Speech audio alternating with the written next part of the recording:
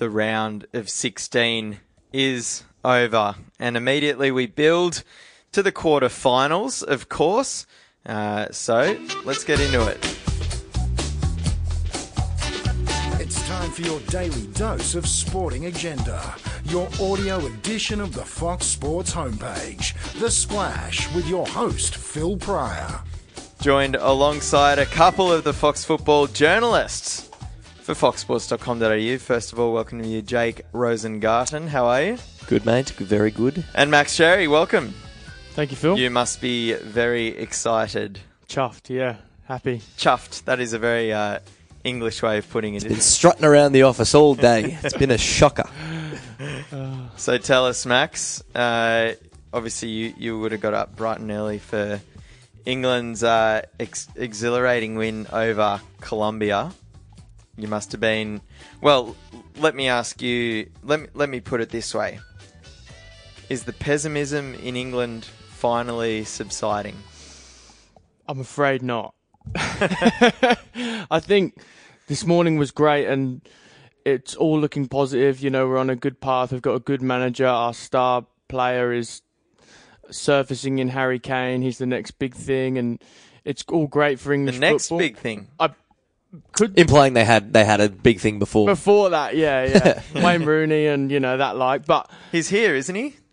I don't know. He could be. He will certainly have a lot of attention on him with his goal record at this World Cup, being the top goal scorer and kind of almost not single-handedly carrying England, but playing a big role. But let's not forget they made it very difficult for themselves against Colombia. Colombia didn't often trouble them, but towards the end of that game, that if it wasn't for that Pickford save, it could be a different story altogether. But they pulled it together. A few good penalties, and there you go. Yeah, the longer it went, it felt like Colombia was almost more willing to try and win it in extra time. Jake. Yeah, absolutely agree. It almost felt like Colombia arrived to not play football for the first 70, 80 odd minutes. They were playing a sort of anti-football, dirty fouls, even scuffing up the penalty spot at one point. It was a bag of dirty tricks, and I tell you what, English fans weren't exactly pleased with it. But after with the game on the line, and you could sense in the dying stages that they sort of switched on and started to play football. And the second they started to do that, they started troubling England, and the stats started swinging, and England sort of got bogged down a bit and they looked in trouble. And getting to penalties, and obviously England have their historic disappointments from the penalty spot, and to finally get over that is one big stop on the path to salvation for England. And that's it, right? So they had lost their 3 previous trips to penalties in knockout stages of a World Cup, Max. Yeah, we've lost 6 of our last 7. I think it was before this game. Our last one coming in Euro 96, where actually we later went on to lose to penalties in the semi-finals. That winning the penalties coming in the quarterfinals. And of course, that 96 one is infamous for its connection to the current side with Gareth Southgate missing the infamous penalty. Yeah, that's the one. And what a good story for him to come back from that. He's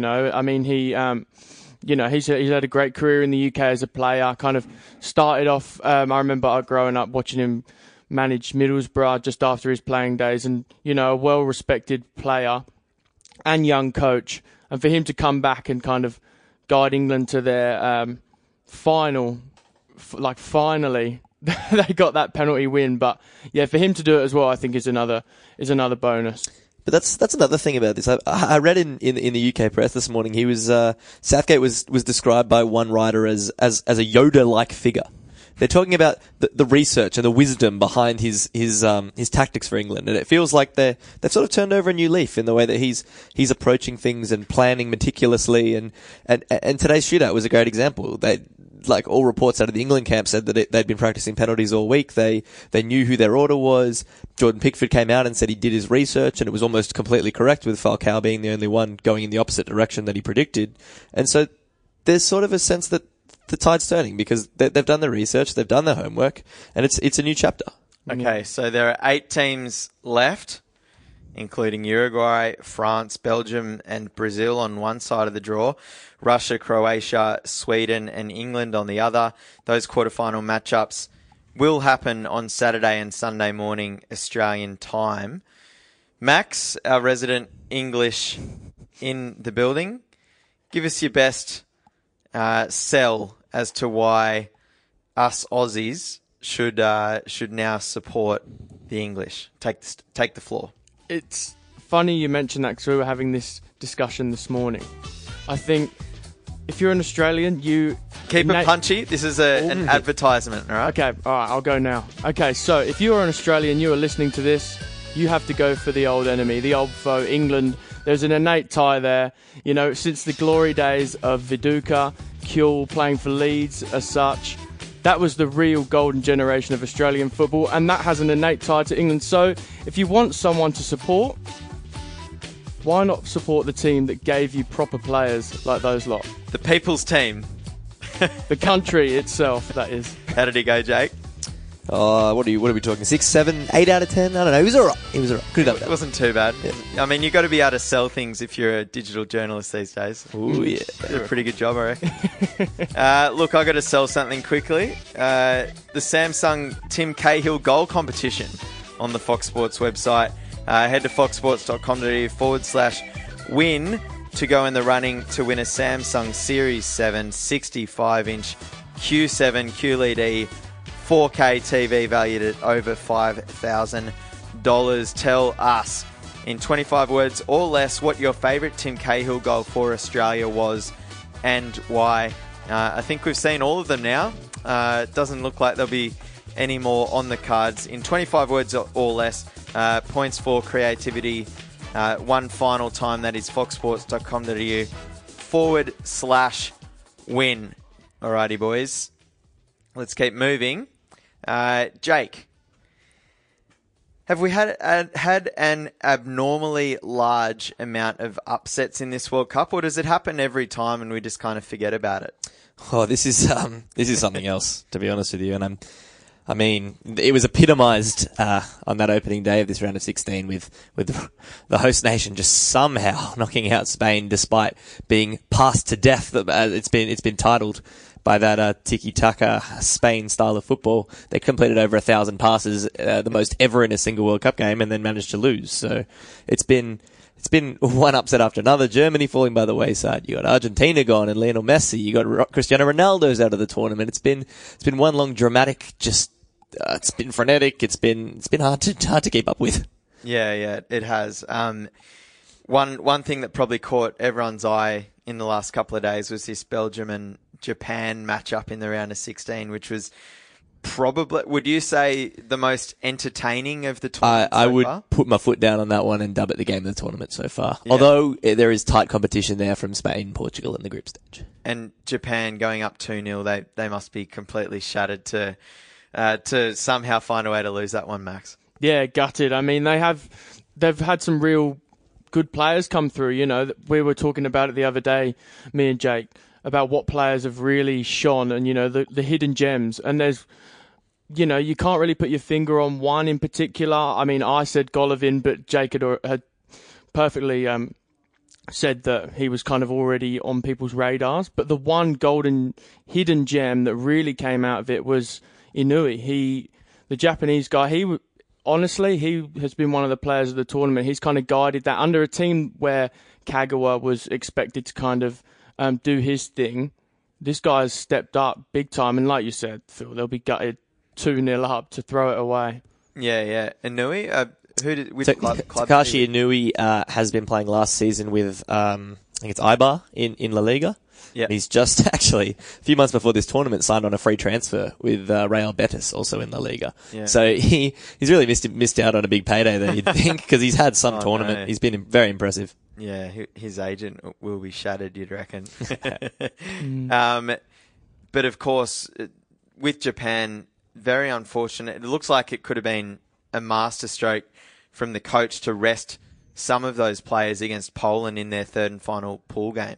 Yeah, well, this is actually one of my favourite stories of the tournament so far, and it's kind of been off the radars of a few people. I mean, so Japan's coach, Akira Nishino, decided to, obviously they hadn't yet qualified for the round of 16, heading into that clash against Poland in the back end of the group stage, and he opted to rest 5 players, 5 of his top stars, in a must-win game. Yeah. So essentially, they go through on.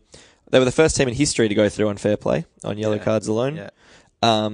And so had they conceded once Ahead more, of Senegal. yeah, in Group exactly right. Had they conceded once more, they were out. But they get through by the skin of their teeth. They've got a clash against world's number 3 side in Belgium, and it's looking like one hell of a task.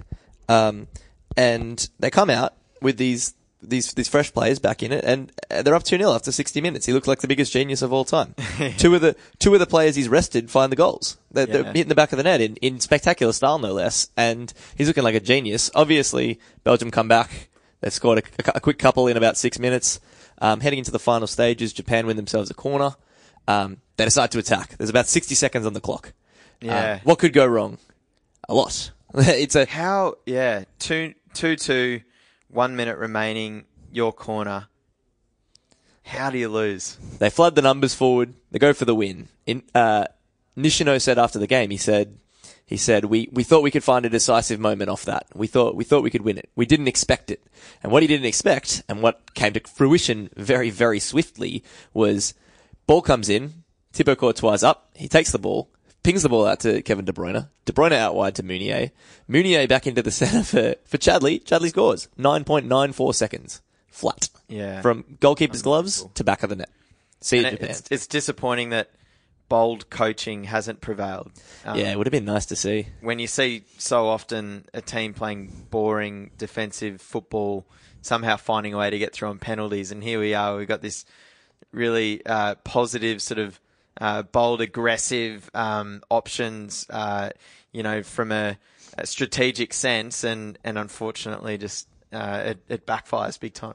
Yeah, I mean, it never quite turns out that way in World Cup football. It's the gritty performances. That's why you used to see Germany and Italy win it all, or do really well in the tournament, rather, because they can grind out results, defensive football, and it's that fruitful management and tactics which it pops up, and it's great for TV and it's great for the game as a spectacle. But we're all wishing that it could get them the win, but unfortunately in this case it didn't. Yeah, I'd love to talk about Russia as well, who are obviously one of the teams that has progressed to the quarterfinals. Their next date is with Croatia, which will take place on Sunday morning, Australian time, I believe, bright and early, of course.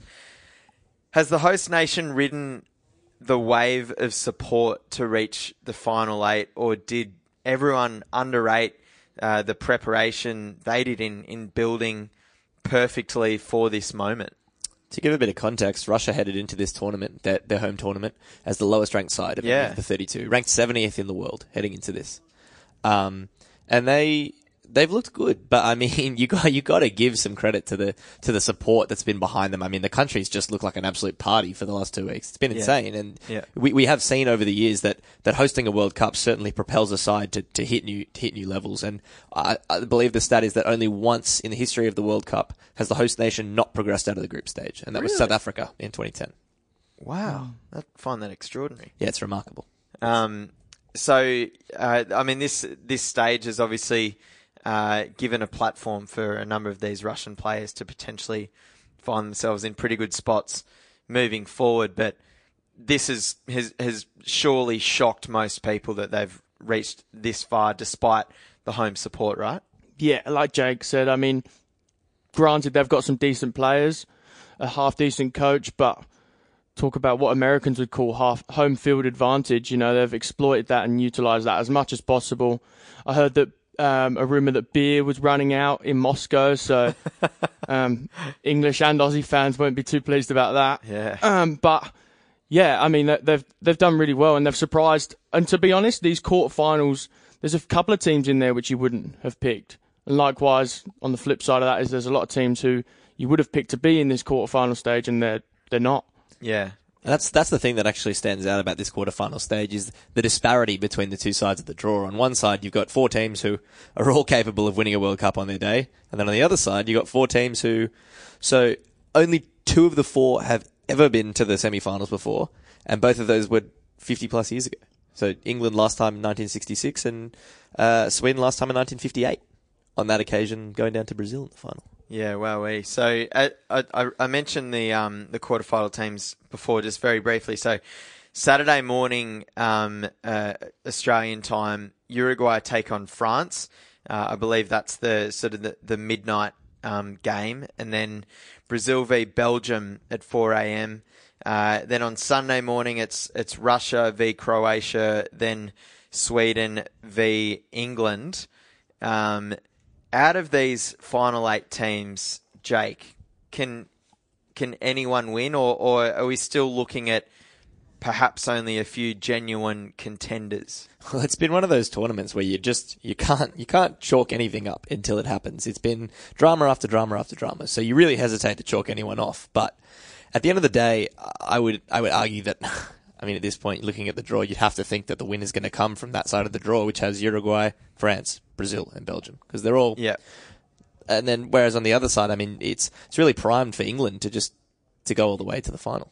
Yeah, Max. It's building nicely. Oh, I hate to jump the gun. Get through honestly. Sweden, and then you got either Russia or Croatia to reach the final. Yeah, and it's getting through Sweden first, you know. Yeah. England have a habit of choking as such, and, you know, we have had a few minor hiccups on the way, but, yeah, I like I said, I don't want to jump the gun, and I think English people have learned from, you know, years and years of optimism and failed hopes and, you know, grasping at thin air almost, that we just need to keep our cool. And Southgate is the perfect person to guide England into keeping their cool and into this quarter-final matchup against Sweden. I read an interesting take on this whole carrying away situation, and one writer said this morning that to hell with restraint, we finally won from penalties. We can carry on all we want.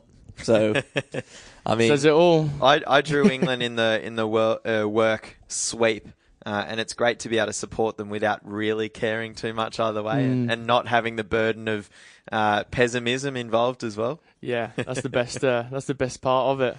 Oh dear. Okay, so as you mentioned, Harry Kane, he leads the Golden Boot now, I believe. Who else is still in the mix? Romelu Lukaku is his closest competitor at this point. Yeah. So with Belgium, he's on 4 and Kane's on 6. So it's still a big gulf to be jumped there, although there are a few games to come still. But so it'll just depend on how deep Belgium can get, really. I think he's the only one who's really in touching distance. Yeah, who's still in the tournament, yeah. I mean, Ronaldo was close, and there was someone else, I believe, but obviously them being out, you know. Actually, Mbappe is Mbappe, yeah, he's got 3, I think. I had Griezmann at, pre-tournament as my guy, and he was benched for the round of 16 game, I believe. Oh, really? No, I think he started. He did start? Yeah. I must have got bad mail there, but yeah, he hasn't been going too well, though. Yeah, either way, I think it's a shocking pick, basically. He's been removed or taken off as a sub a fair few times as well. And like you said, I mean, you're not the only one in thinking that he was one of the top players or maybe the most likely to get that golden boot or even the golden ball as well. Everyone thought he was going to light up, but... Yeah. I actually want to talk about how Harry Kane's leading the Golden Boot, because he'll probably go down as the luckiest Golden Boot winner of all time if he does win it. He's got 3 penalties and 1 goal that deflected off the back of his heel that he knew nothing about. But that's a striker. You don't. What do they say? You don't create luck. Preparation essentially gives you luck. You know. Yeah. So right place at the right time, and I'm all for slating England, and I'm all for slating Kane, but when it comes to goal scoring, I mean, you've got to get around him, he finds the right space, gets himself into those positions, and I think he's won a couple of those penalties that he's put away, and he's slotted those penalties away with ease. I mean, I was all on board slating Jedinak and slating the Australian team for not being able to score in open play, but I think when you see Kane slot a penalty and Jesse Lingard curl one into the top corner, it can kind of... You can see the distance in quality, I think. Yeah, for sure. Nothing against Kane, by the way, in that saying that he's ridiculously lucky. He is lucky. He's the rarest of breeds, an English footballer who actually has luck on his side. Very true, yeah. That's a very good point, actually, yeah. Okay, I am going to read out one more time these quarterfinal games, and I need a winner.